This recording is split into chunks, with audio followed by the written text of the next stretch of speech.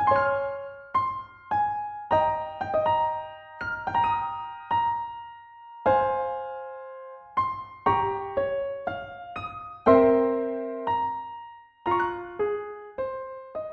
am thrilled to welcome Aditya Ghosh today to Network Capital. Our mission is to help every person, every organization on their planet build their category of one.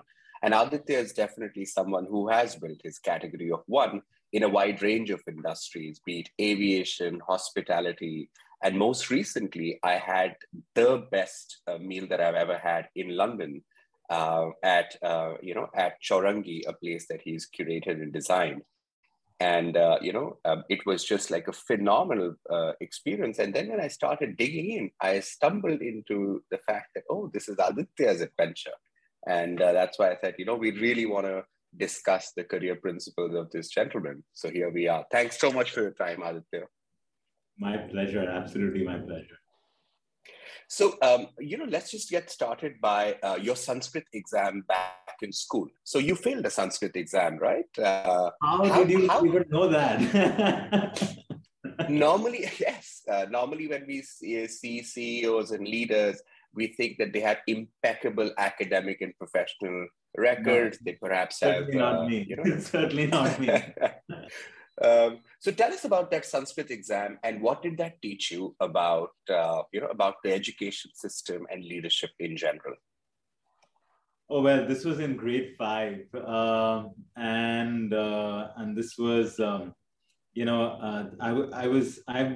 ethnically a Bengali. My Hindi is reasonably good now, actually quite good. But in those days, I definitely struggled with it. And Sanskrit was even more difficult. And this was the second term exam where I just kind of absolutely failed miserably. And I think that was the first exam that I failed, the test that I failed. So it was very embarrassing and very challenging as a 10-year-old or 9-year-old that I was at that time. And then I kind of said, to myself that, I'm going to try to do a better job of it, and I'm going to just kind of focus on it. And then I did. And in the final term, I got 25 out of 25. I think those are the marks.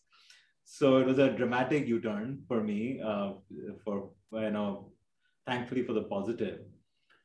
But not that I've maintained it or I've followed it 100% of the time, but what it definitely taught me early on as a 10-year-old is that, things that you are scared of, challenges that you kind of, run away from, if you actually just put your heart and soul into it and you actually focus on it and kind of almost take the bull by the horn, there is every chance that you're going to be able to kind of, beat that fear. And I don't know whether come out victorious or not, but certainly come out less afraid. Yeah. And I think you, in your writings, in your talks, you've talked about two things that really struck a chord with me. And interestingly, Arunabha, your brother, who we've also hosted on Network Capital, he also mentioned the much brighter sibling, by the way. One was on the power of compounding, and the other was on the power of looking inward rather than looking towards the competition to guiding you. So could you tell us about how these two have been important pillars of your leadership, both of your time as a student and as a CEO of companies? Yeah, it's something that I kind of came to realize more when I was, when in my early stages of my career, and more importantly, when I was as the chief executive or leading a large business. And this is something it's a thought that I often share with a lot of my colleagues.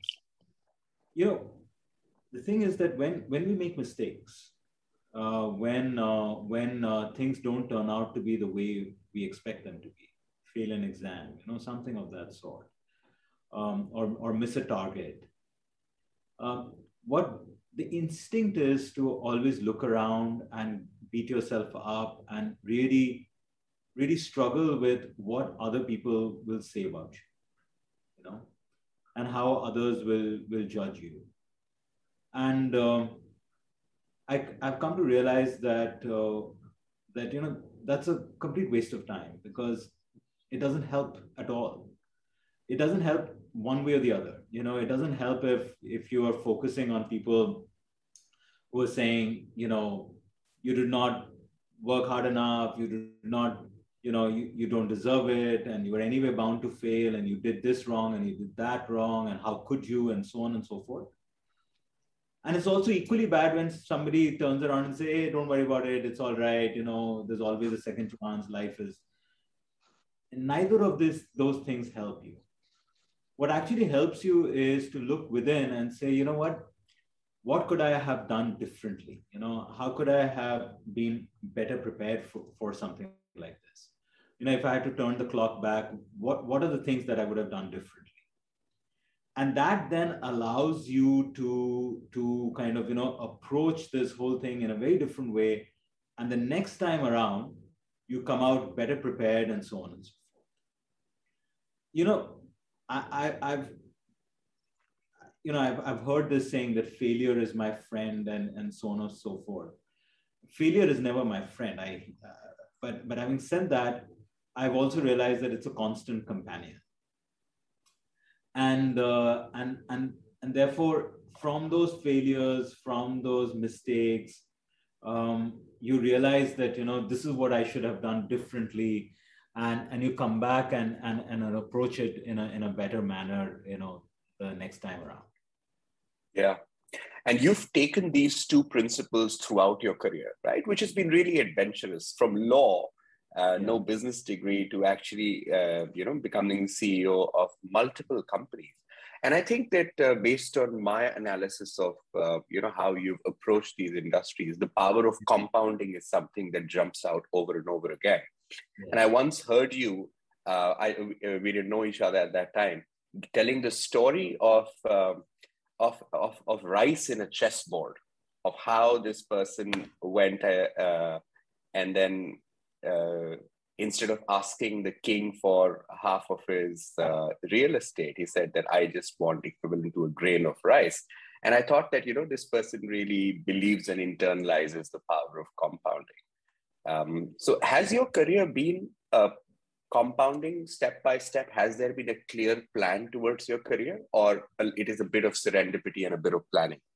I think a lot of serendipity in some ways. Actually, that rice story, frankly, I mean, I heard about it from a colleague of mine, Anita, who used to work for me with me at Indigo and then at Oyo. She's the one who told me about this rice story, actually. And maybe you can tell it. All our listeners may not know of it. Yeah, actually, it's about this. If I remember it correctly, she says it, but she tells it better. If I remember correctly, it's like the king asks him, what do you want? And you can have whatever you want. And people are expecting him to ask for land or jewelry or wealth or whatever it is.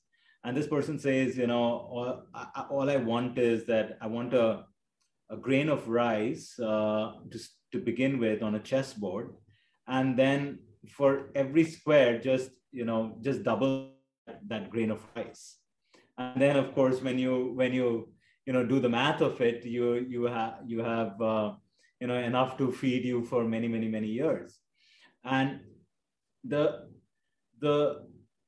probably the takeaway from that is that irrespective of what you are doing at that point in time, right? Whatever be the work that you're doing, you may not know how it's going to finally translate to that big dream of yours that you might have. But every step along the way, it helps you to get to whatever you want to get to, provided, again, you put your heart and soul into whatever is the job that you're doing. In my case, I started off my career in a law firm called J. Sagar Associates, and I was 21 years old at that time, and as an intern. And I heard the rice story much later, and it made sense to me because whether it was as an intern, like, I don't know, photocopying papers and putting files together and getting prepared for meetings and making notes and things like that, or for that matter, as the career progressed, whatever I did, someone somewhere, and this is important because I don't want to talk about how good or bad I was at my job, but I realized that someone somewhere, senior, someone more powerful, someone with a lot more power to make a change in my life, noticed me and said, you know what, I'm going to give this guy an opportunity. And from there on, came the next opportunity and the next opportunity and so on and so forth, right? So whether it was Mr. Sagar at the firm, or whether it was, Rahul Bhatia, who was my first, shareholder founder at Indigo, or Rakesh, who was the, co-founder of Indigo, or whether it is Ritesh or William, or, today, Vinay and Rakesh Jhunjhunwala, who are Vinay Dubey and Rakesh Jhunjhunwala, who are my partners at Akasa, the new airline. Somewhere, someone along the way said that, you know what, there is something in this guy, and let's give him a chance, or let's give him that opportunity. I think, and I think that's important because, a lot of times I work a lot with youngsters, as you know, whether it was at the airline or in the restaurant business, hotels business, retail, the social impact work that I do at Seva. I can sense that at times, people get impatient, right? And people think that, how is this helping my career? And I want to be at a certain place, and I want to drive this car, and I want to have this home, and I want to have this wealth, or I want to, be a billionaire, or whatever it might be. We lose track of the steps in the ladder. We lose track of those squares in the chessboard. And I think that's kind of, very important not to lose track of. Yeah. If you were to venture a guess, these wide range of people, from William to Ritesh to Mr. Jhunjhunwala, what have they seen in you? Are you a deep generalist? Are you somebody who's able to get results? I have a theory, but I'm very interested in yours. So my most candid, honest answer, right, Utkarsh, is that I've never had the courage to go and ask them that, because it might make them rethink their decision.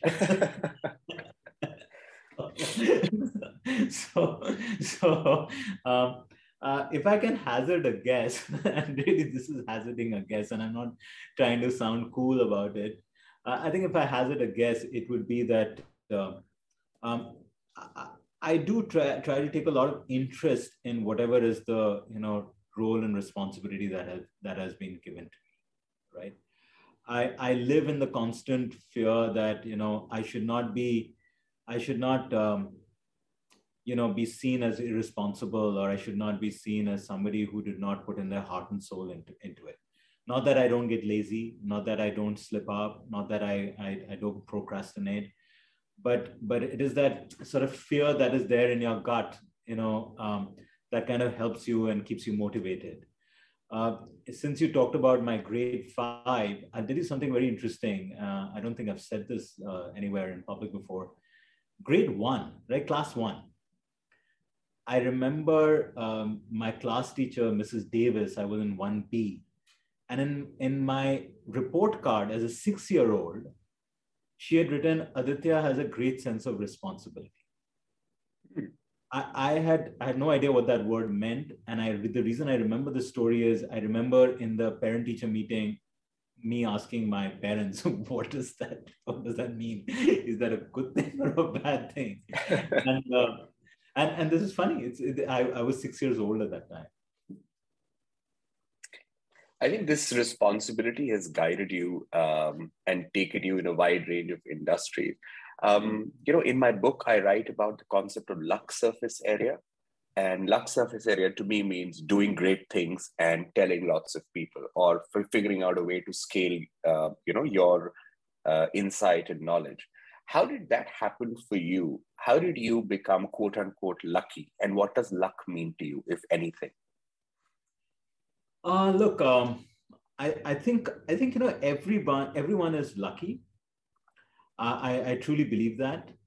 And I say this because with a lot of confidence, because I grew up as a teenager thinking, I'm really unlucky.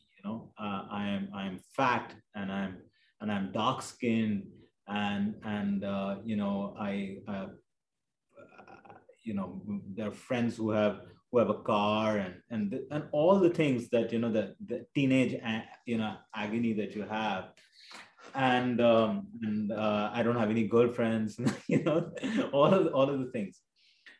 But over a period of time, I realized that everyone is lucky. What that means is that life presents opportunities to everyone.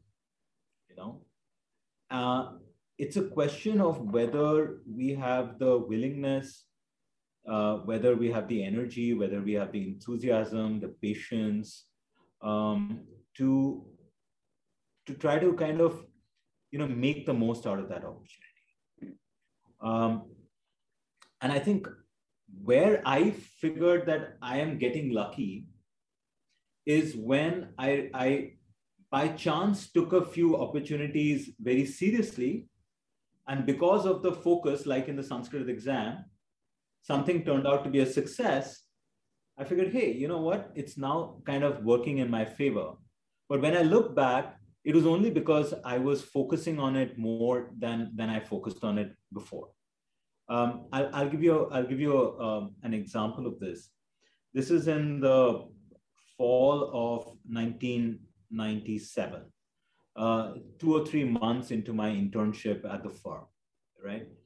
And what happened was that after the first 3 months, I started getting complacent.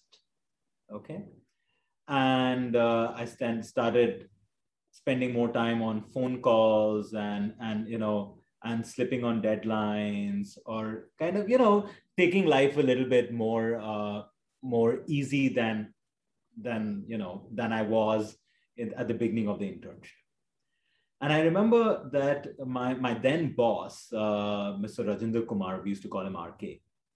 RK kind of pulled me aside one day and sat me down and he said, what are you doing? And I first didn't understand. And he says, you've got this great opportunity, and what are you doing? Like, why are you suddenly distracted and things like that? RK was a very quiet sort of a person, and he never raised his decibel level ever. But those few sentences kind of made me realize, hey, whoa, let's hold on to the reins again. Come on, let's get serious. And I think it's these times when I have focused on it, I've realized that I'm getting lazy. I realized I'm getting distracted. I realized that I'm not focusing enough on it, and I corrected myself. That's when things started working in my favor, or I started getting lucky, right? And then the times I've failed, or the times that the outcome has not been what I had thought it would be, when I look back, I think that maybe I did not put in enough effort behind it. The point that you're making, Utkarsh, is also important, that then when you take that and then you spread that and you help people realize that they have similar luck, similar opportunity, and to make the most of it, and you see a sea change in other people, you see a sea change in an organization. I think that it's a great feeling. It's a cocaine rush, not that I've ever had cocaine, but I'm assuming that's what really sort of gives you the impetus, gives you the enthusiasm to keep going more. Yeah, absolutely. I mean, you briefly touched upon fitness. I think you're considered perhaps the fittest CEO in the country or the region. So that also demonstrates a very serious commitment or curiosity. Can you tell us briefly, before we march into the other section of this masterclass, what does fitness mean to you, and how did you go from being somebody who in his own words, was unhealthy and uncomfortable with the way he was, to your perception today? Yeah, thank you for asking me that question, because it's important. Look, especially growing up in India, at least the time that I was, there's a perception that, kids who are fat are supposed to be fat, and there is something wrong with it, and kids who are supposed to be fit are just happen to be fit, and they'll always be fit. And there is very little combination of both. There are a few kids, of course, who challenge that and have done it successfully. My brother's wife, Meghna, you should speak to her sometime. She's one of those. She's a Rhodes Scholar, Harvard MBA, also a ex-Asian Games swimmer. But those are, rare animals. So, so growing up, I used to play a lot of tennis. I was very active, but I was always overweight. And when I was involved in starting Indigo, my weight just kept going up, and I looked at myself once in a picture, and I was just like so uncomfortable and ashamed and things like that, and body image issues or whatever it is. But I was not I wouldn't say I was at all an underconfident person. Confidence has not been something that I've struggled with. But having said that, what changed was, from that moment when I saw that picture, I was 86 kilos. And this is also almost about the same time that I was taking on the Indigo CEO role, by the way, just coincidentally. And 5.5 months later, I was down 18 kilos. Wow. And I ran a half marathon. I went from 86 kilos to 68 kilos, and I ran a half marathon in 2 hours, 4 minutes. But what it helped me do, and that is what, this was in 2009, February of 2009, but what it has helped me do for the next 12 years after that is, when you break through that wall, when you climb that mountain in your head, you realize that there is a lot that you can do which you thought was not possible. The second thing is, my fitness journey has not only given me this confidence of taking on challenges, but more importantly, also, especially, I do a fair amount of weight training, and then, I used to run earlier, I play tennis, I do some amount of wall climbing, rock climbing with my son. I'm a certified scuba diver now, and all kinds of other things like that. What it also helped me is to focus, because especially when you're weight training and you're doing things like that, or you're like, hanging off a cliff or something of that sort, or even for that matter in a game of tennis and you're trying to score a point, your eyes are only focused on that tennis ball. The rest of the world just has to disappear. And that then kind of helps you take that and translate that almost one-to-one into your work life. And I think that's when these two things started merging. And I strongly encourage, whether you are struggling with weight or you're thin and you think you're fit, I strongly encourage you to experiment and play with this thing, and it'll open up aspects of your life, aspects of your personality that you don't think are possible. And it's not all to do with vanity. It has actually very little to do with vanity at the end of the day. It is a mind game. You're actually playing against yourself. You're competing against yourself. And I think that's been an extremely, extremely interesting experience for me. You're fascinating. So the first 5.5 months where you lost 18 kgs and ran a marathon, you also were working intensely. Yes, I was also walking my first few steps as the chief executive of Indigo. Yeah. So you mentioned something really interesting, that this mindset helps you deliver at multiple levels. It makes you break through the wall, break through the barriers, and push and perform at a greater level. So let's start with how did the CEO opportunity of Indigo come to fore? And it's a really difficult industry. In business school, we constantly are made to be wary of the airline industry for all the challenges it puts people through. So what were you thinking and coming in? What did you really want to do?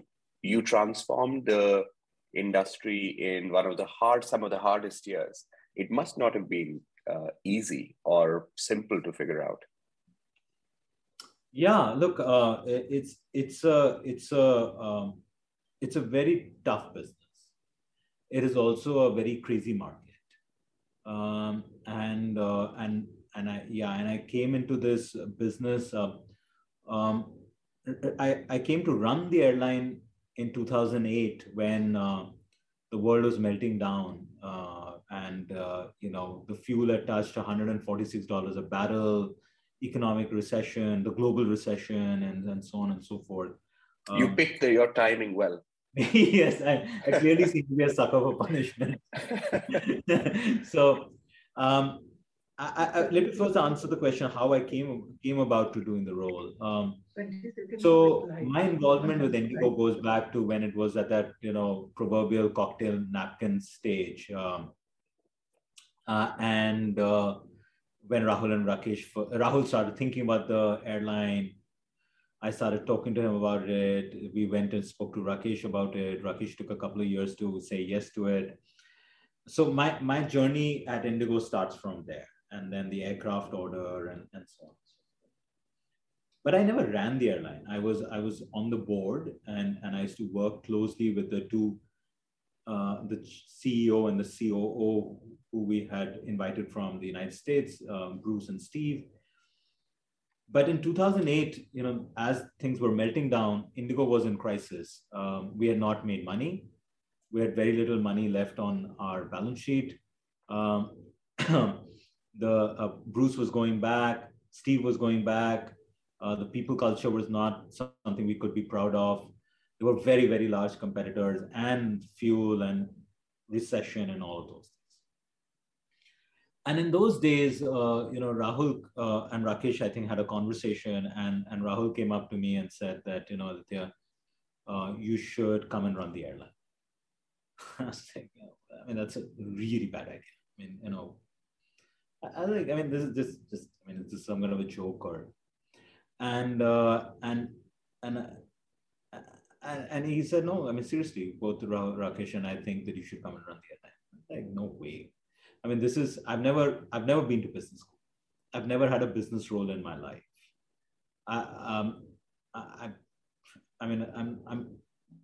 This is the most volatile, business of the group. There are over 1,000 employees who are employed here. And even at a personal level, right?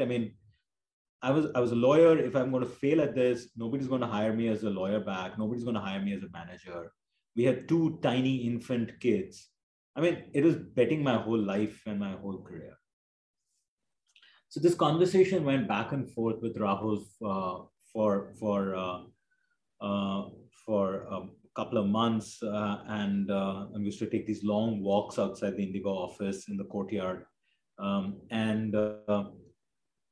But finally, Rahul said, "Look, Aditya, I'm here. You're not going anywhere. Fine. If you don't like it, you can come back and be a general counsel that you are." And I said, "Okay, fine, Rahul. I'll do it till March." So this was summer of 2008. He said, "March when?" And I said, "March of 2009." He said, "No, do it for a year and a half. And then we'll see." And I said, "Yeah, in the meantime, let's hire a real CEO, and then then we'll do this." And I remember on the eve of when I was coming in, I sent a SMS in those days, SMS to Rahul saying, "Rahul, I'll give it my best shot." And within seconds, Rahul replied back saying, "That's all I'm looking for there." And I think that gave me the confidence to come in. And how I survived and how things turned around over the next 9 or 10 months, and we broke even 9 months later, turned the airline around. We didn't have to look back, fortunately. That, I think, the credit goes to the leadership team of Indigo that I was surrounded by, and literally the 1,000, other people who were working in the airline. And I don't say this lightly. Firstly, why the leadership team? For two reasons. One, every one of my direct reports was older to me. Every one of my direct reports was far more, far more experienced in that area of work, and definitely in the airline business. Our head of flight operations had become a pilot before I was born. Our head of engineering had passed out of IIT Delhi before I was born. Our head of in-flight had become a flight attendant when I was 5 years old, right? Our CFO had become a chief chartered accountant when I was in grade 5 or grade 4, right? What amazing self-confidence and generosity of heart that they must have had to accept me as their leader. The second is that I was ever curious. So to be able to patiently explain and answer my questions and sometimes take my guidance and work together, that's why they played a huge role in what we were able to do. Why the other 1,000 people, right? And then the next 20,000 people. Of course, the airline business is such, it just doesn't matter who the chief executive is. And therefore, it's these thousands of people who made me look good for 15 years of my life and make me look good even today. And I'm ever deeply grateful for that. When I look at an airplane and it's standing at the airport, here's what it reminds me of each time. Here's a $100 million airplane full of revenue-paying passengers, experienced pilots, courtiers, experienced flight attendants. Maintenance has done its job. Engines are spooled up. ATC is given clearance. But if that marshaller does not come with those two table tennis bat type of things and waves the right signals, I, as the chief executive of the airline or the president of the airline, cannot move that airplane back. I cannot move that airplane out. So it's a deep reminder how in the airline business especially, and many other businesses, everyone is an equal. We just have different roles to play.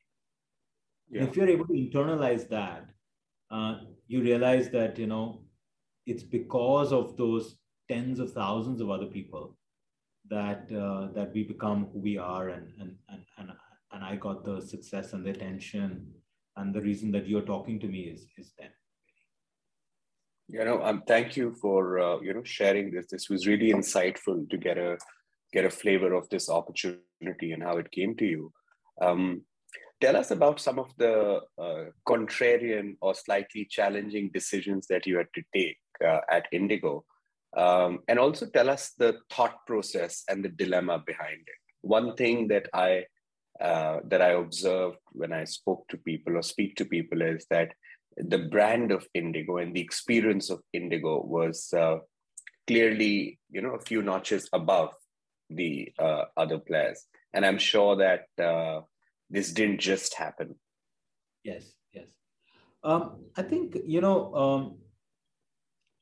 the contrarian view actually comes out of focus on a few things that really work. And even at Akasa today, as we're building out a new airline, we're doing the same thing. That you say, congratulations, by the way. Thank you. That's new. Yeah. Thank you. And you pick a few things and you really focus on that.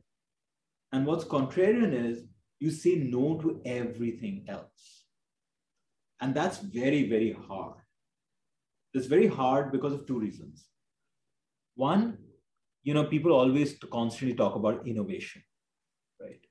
And they constantly want you to try out the next new thing, right? So it takes a lot of discipline to be able to say no to something and no to 10 new ideas. The second is that human beings, our brain is wired as such, is that we're constantly, getting distracted by the next new thing. but our attention goes to whatever walked into the room new. The shiniest new object. That's right. Yeah. So therefore, it takes a lot of discipline to say no to this, no to that, no to a separate check-in line, no to a frequent flyer line, no to a frequent flyer points, no to hot food, and no to fancy cars, and all kinds of things like that, right? And just stay disciplined on what really matters. But one of the larger decisions was back in 2008-9 itself.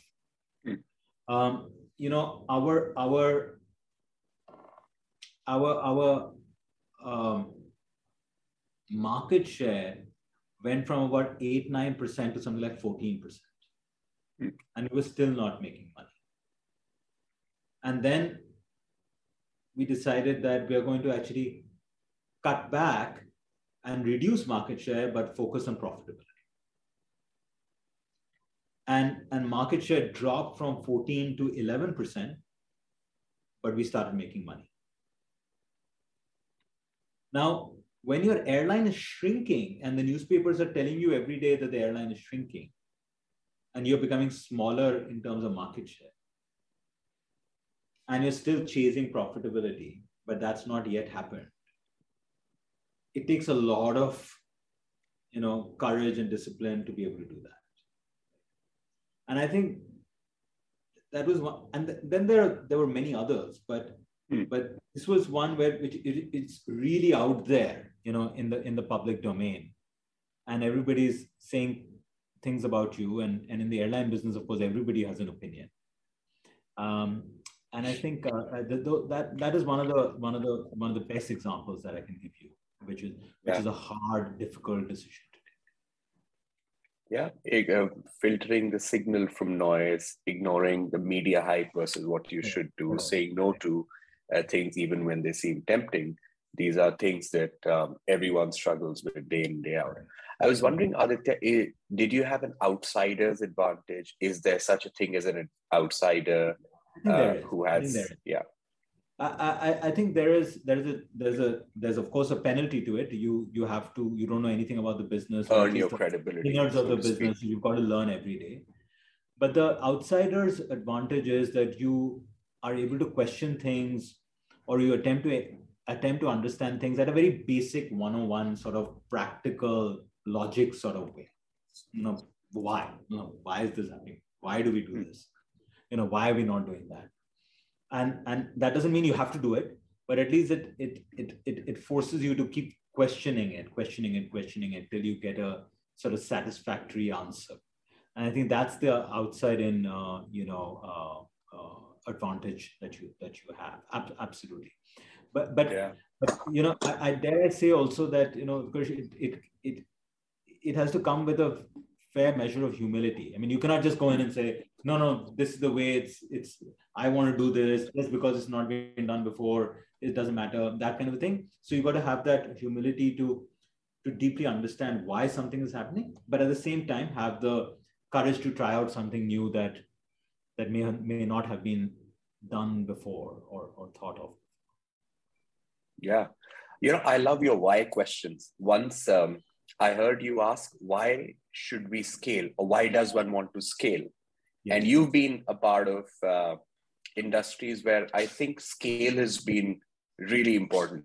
And now you're doing something at one level, which is hyperscale. And at one level, you have Chaurangi, which is one restaurant. Yeah. One restaurant, but perhaps the best, Calcutta experience around the world.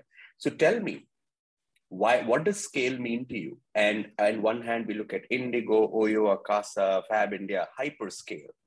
And the other end, you have Chaurangi. I love it, but I want to understand the thought process. Yeah. No, thank you. Look, especially in today's world, where, everybody is trying to show growth. Everybody is trying to scale up, because that's what takes you to the next round of funding and so on and so forth. I think it's very easy to lose track of why you're you're trying to scale. And I think the way I kind of think about it is that, I mean, does scaling up bring you efficiency, cost efficiency? Does scaling up bring you,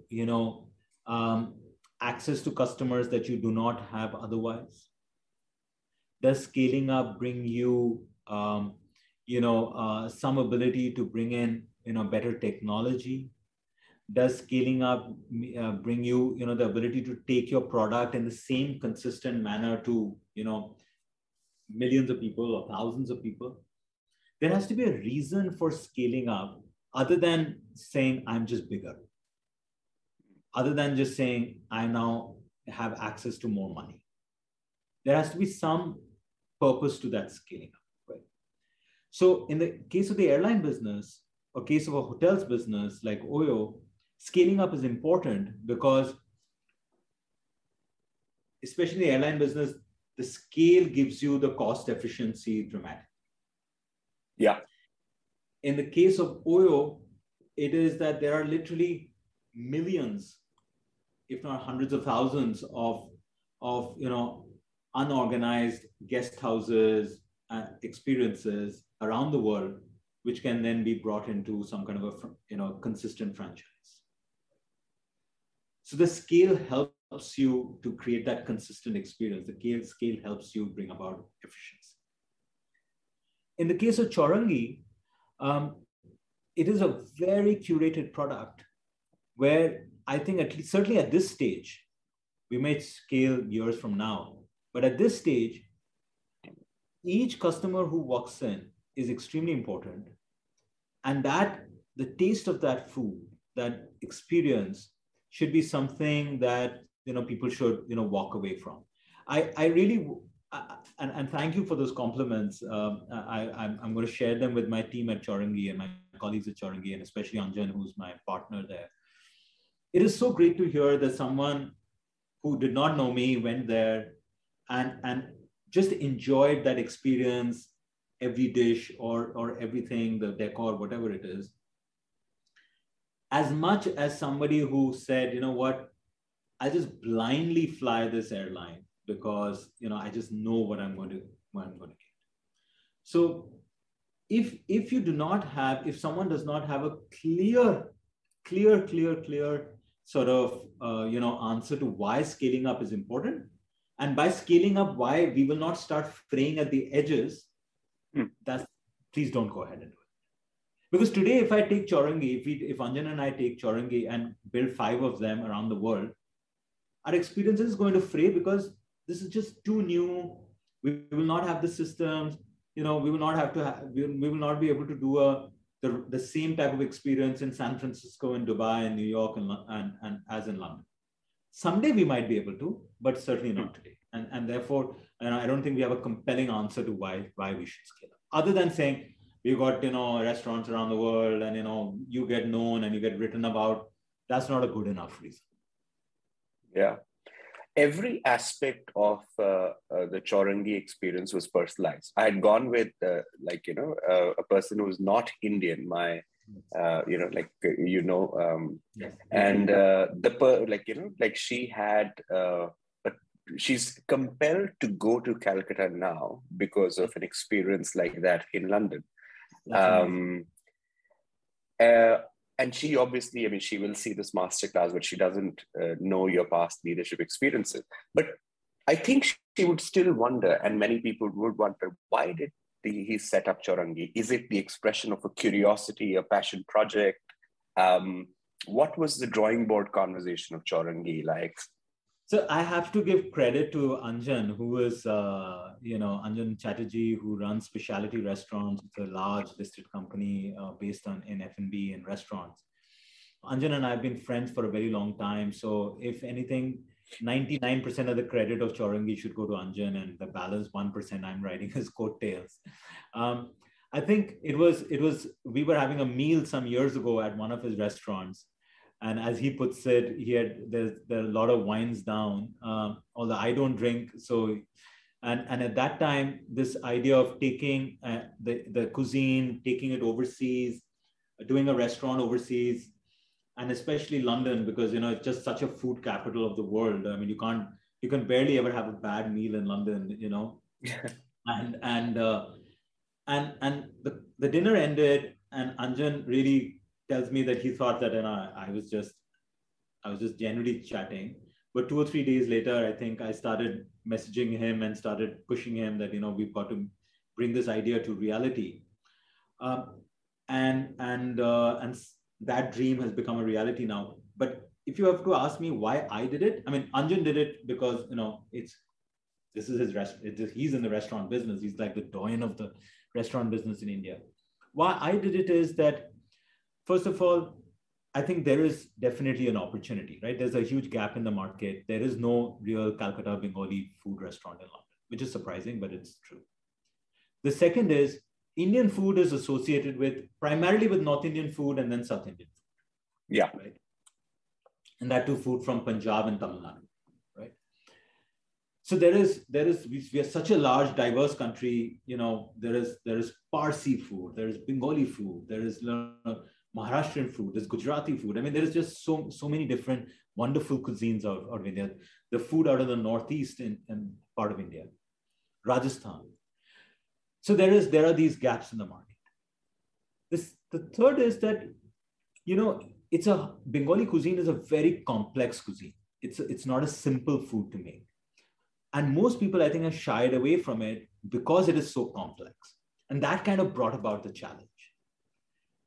Then there were some other fun aspects to it, in the sense that, I hope many of our listeners will go to Chaurangi someday, or at least look up the Instagram handle or whatever it is.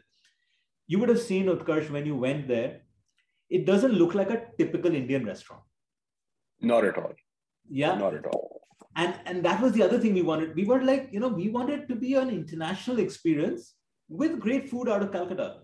But it doesn't have to have red tablecloth with, 2 Natrajas and a bell and dark and, all of that. Yeah.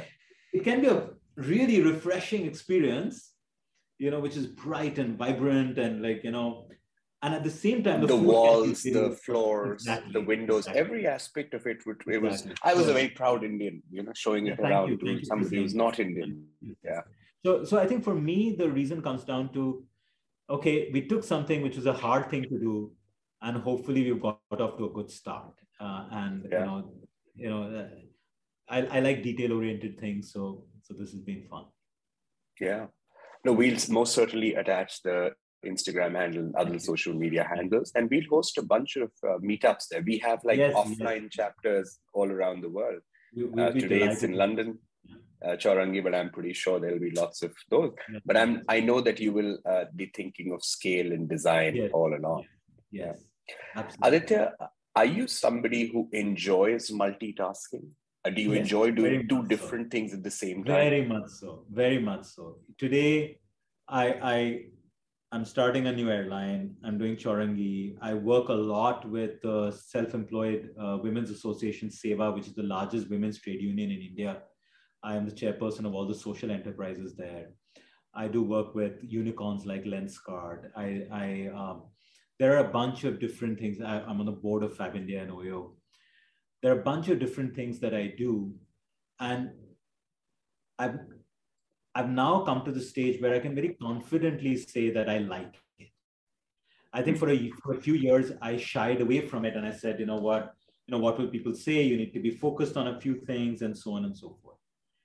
But I've realized that I've got comfortable with the fact that I'm a multi-dimensional personality.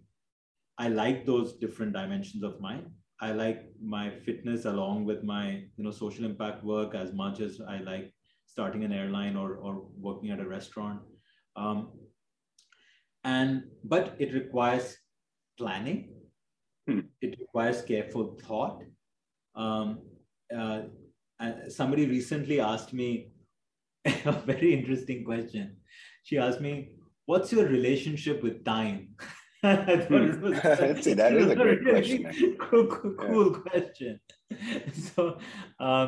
So time and I have a very interesting relationship, I guess. But I think I do enjoy doing multiple things. Otherwise I get very bored. I get very impatient. At the same time, I'm also acutely aware that I hope I don't do a hash job of 5 different things. Yeah. Yeah.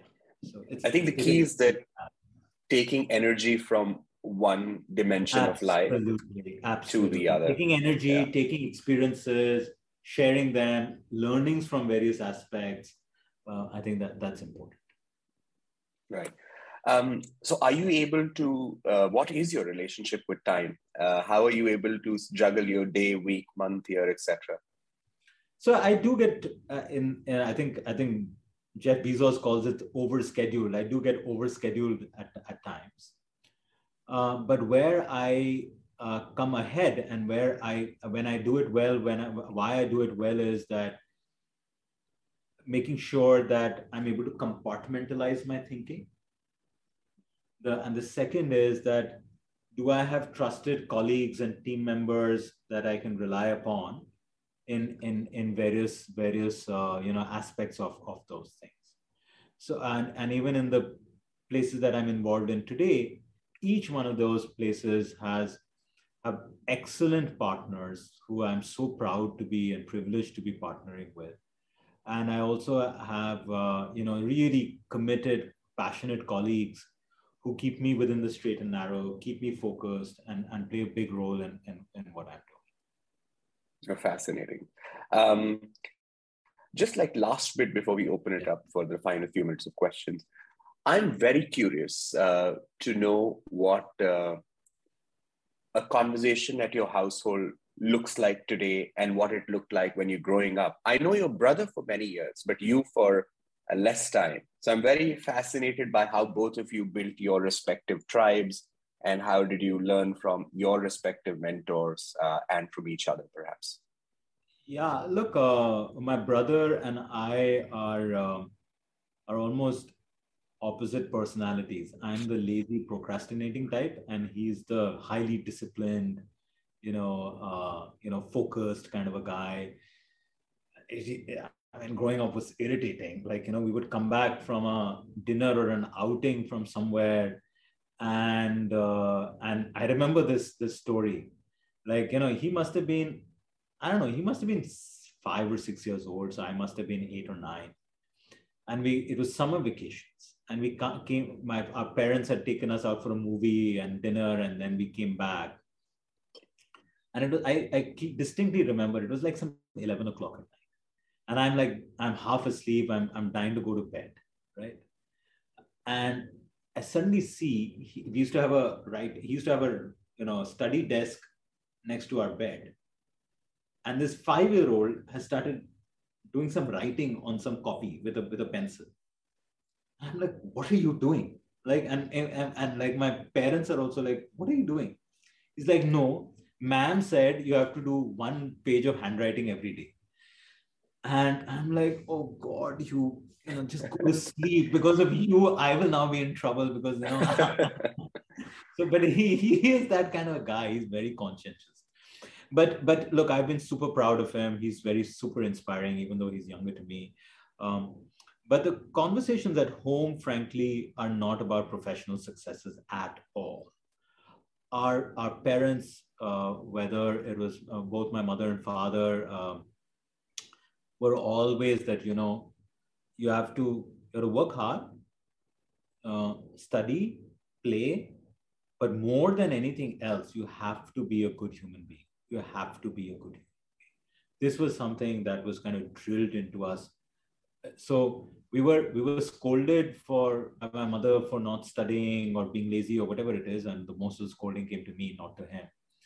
But having said that, it was all about, are you helping out at home? Are you, if there are guests coming, are you serving water? And are you, helping with setting up the dinner table? Are you offering water to somebody who knocked at the door? Are you being a good person? Are you being respectful to elders? It was really simple things like that, which were extremely powerful. And I think even today, that's been the tone. Of course, I'm extremely proud of what his achievements are. His wife Meghna is another. She's a co-founder. She's a co-founder of Slurp Farm, which is another organic foods FMCG business. which is really doing well. We're so proud of her. My wife Manvi, who is a phenomenal mother to the children, and she used to be a professional earlier. So um, yeah, it's none of it is to do with professional success, actually. Awesome. Yeah. Last question. What is it the same thing with your kids? What do you tell them? And what advice, or most common advice do you have for young professionals or startup folks who meet you? Yeah. So our kids, of course, have a mind of themselves. And they're good kids. They're indisciplined in the way that, okay, their bed will not be made or something of that sort, but no bad, nothing really bad or nothing, they're good, very conscientious kids. Of course, and so is my brother's daughter. I think definitely the credit goes to their mother, and so on and so forth. But I think in terms of what I tell them is the same thing, what I think I have learned from my parents. Not that they're listening to me too much, but what I tell my other younger colleagues is primarily to again, just do two things. Put your heart and soul into whatever is being, the opportunity that you have. And the second more important thing is be young and enthusiastic. Don't be young and impatient. Young and enthusiastic. Yeah. Because I think, things will come. It'll come over a period of time. And even if they don't come the way you expect them to be, it is going to be a learning process. It's going to be a learning experience. I think that's what kind of, is what I always say. And something that I keep saying is just chase your dreams, just chase your dreams, the personal dreams, not the professional dreams. So chase your dreams, sending your parents on a holiday, sending your children to the right school, making sure your siblings get the right education, whatever is your deeply personal dream, playing the guitar, acting in a movie. Once you start chasing those personal dreams, you realize that your professional successes only help you there. They only help you get closer to that personal dream. So yeah, that's what. Yeah, I love that. I really love that point. The purchase your personal dream, with eyes and heart fully open. Aditya, this was such a delight. Thank you so very much for spending time with us. We do have a couple of minutes left, so I just want to pause and check if there are any live questions that anybody wants to pose. Utkarsh, there's one in the chat that Swagata had asked, which is, okay, yeah, sure. How did you manage to get your point across in case of a disagreement? I think she was referring to when you were talking about working with people much more senior than you at Indigo. I think it's a combination of, first of all, being respectful for the years of experience that they bring in, but also being able to present your argument or present your point of view with logic, right? And I've been again fortunate that yes, there are many times we've had disagreements, but I have gone along with them when I've said that, okay, fine, let's give it a shot. If we fail, we fail, but we'll learn from it. And they have gone along with me when I've been able to kind of present a logic and said, let's give this a try and let's see. I've been fortunate that none of them came around and said, no, this is the only way to be done. Unless they logically explained to me, Aditya, this is why it's done it this way. And I said, yeah, okay, I didn't think of it that way, kind of thing. So, so I think it's a question. It's having the arrogance to question the past, but also the respect to learn from the past. I think. Like Chaurangi, reinventing it, right? Taking the best. Well, thank you so much, Aditya. I know you're supremely busy and things at home also. I wish everyone well. Really appreciate your time. And thanks to everyone who joined. We're going to make it live and attach the link of Chaurangi so that lots and lots of people check it out. Thank you so much. It's been an absolute pleasure. And I hope that, you guys are able to continue to do the great work that you're doing, and because it's going to help just so many people. So I wish you just all the best. Thank you. We treasure your support and leadership. Thank you, Aditya. Thank you, everyone. See you soon. Bye. See you. Bye.